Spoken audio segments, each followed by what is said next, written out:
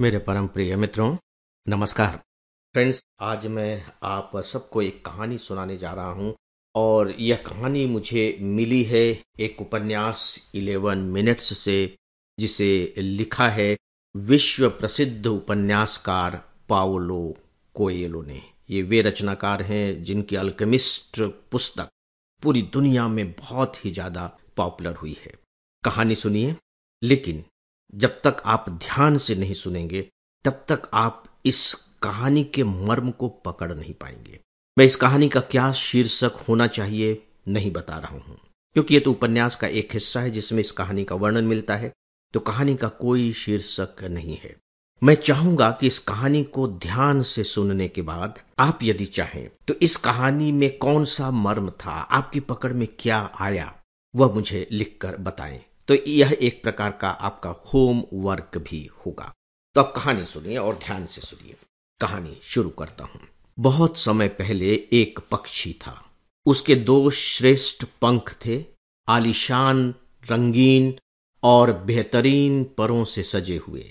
संक्षेप में वो एक ऐसा जीव था जो मुक्त रूप से आकाश में उड़ता था और जो उसे देखता प्रसन्नता से भर उठता। एक दिन एक औरत ने उस पक्षी को देखा और उसे उससे प्यार हो गया। वह हैरान होकर उसकी उड़ान को देखती, उसका दिल धड़क उठता, उसकी आंखें रोमांचित हो चमक उठती। उसने पक्षी को अपने साथ उड़ने का निमंत्रण दिया और दोनों आकाश में दोषहीन अनुरूपता के साथ उड़ने लगे। उसने उस पक्षी को स्वीकृत किया, सम्मानित किया और इसका जश्न मनाया। पर फिर उसने सोचा वो शायद दूर किसी पहाड़ की यात्रा करना चाहे, और यह सोचकर वो डर गई कि फिर कभी हो सकता है कि उस पक्षी के मन में ऐसी भावना आ जाए और वो चला ही जाए। उसे उससे ईर्ष्या होने लगी पक्षी की उड़ान भरने की क्षमता से, और वह अपने आप में अकेलेपन का एहसास करने लगी।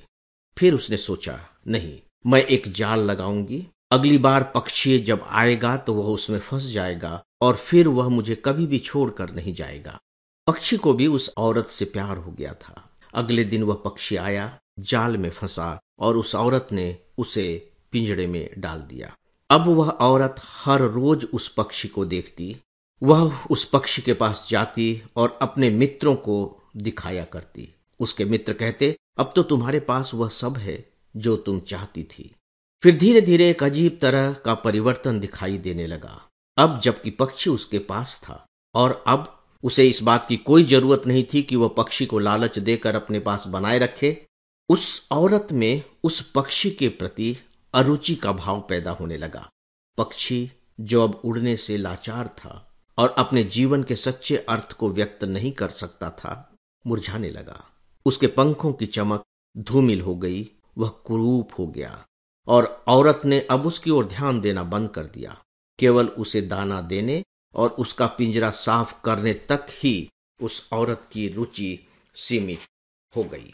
एक दिन पक्षी मर गया। औरत को बहुत दुख हुआ और पूरे दिन वह उसी के बारे में सोचती रही। उसे पिंजरा याद नहीं रहा, वह अपने ख्यालों में खोई रही और वह ख्यालों में खोती हुई उन दिनों में पहुंच गई जब उसने पक्षी से के साथ पहली बार बादलों के बीच उन्मुक्त भाव से उड़ान भरा था और एक अद्भुत संतुष्टि की अनुभूति की थी। अगर उसने अपने भीतर और गहराई से झांका होता तो उसे पता चल जाता कि पक्षी की जो बात उसे रोमांचित करती थी वह थी उसकी स्वतंत्रता, लहराते हुए उसके पंखों की ऊर्जा, न कि उसका भौतिक शरीर। बिना पक्षी के उसका जीवन भी अर्थहीन हो गया और एक दिन मृत्यु उसकी चौखट पर आ पहुंची। उस औरत ने उस मृत्यु से पूछा, तुम क्यों आई हो? मृत्यु ने कहा, इसलिए ताकि तुम एक बार फिर आकाश में उसके साथ उड़ान भर सको। और यह कहने के बाद मृत्यु थोड़ी देर रुका और फिर बोला, अगर तुमने उसे आने जाने से नहीं रोका होता तो तुम उससे और अधिक प्रेम कर पाती, उसकी और अधिक सराहना कर पाती। हाय, अब उसे फिर से पाने के लिए तुम्हें मेरी आवश्यकता है। दोस्तों, कहानी समाप्त। अगर इस कहानी का जो मर्म है आपकी पकड़ में न आया हो, हालांकि ऐसा होना नहीं चाहिए, तो मैं सजेस्ट करूंगा कि प्लीज इसे एक बार फिर से सुने, ध्यान से सुने और इससे जुड़ने की कोशिश करें। आपको बहुत ही महत्वपूर्ण तत्व इसमें मिलेगा। जी हाँ, सोने के खजाने की तरह। अब मुझे इजाजत दें, सोने के खजाने की खोज करें। मेरा प्रणाम स्वीकार करें। प्रणाम।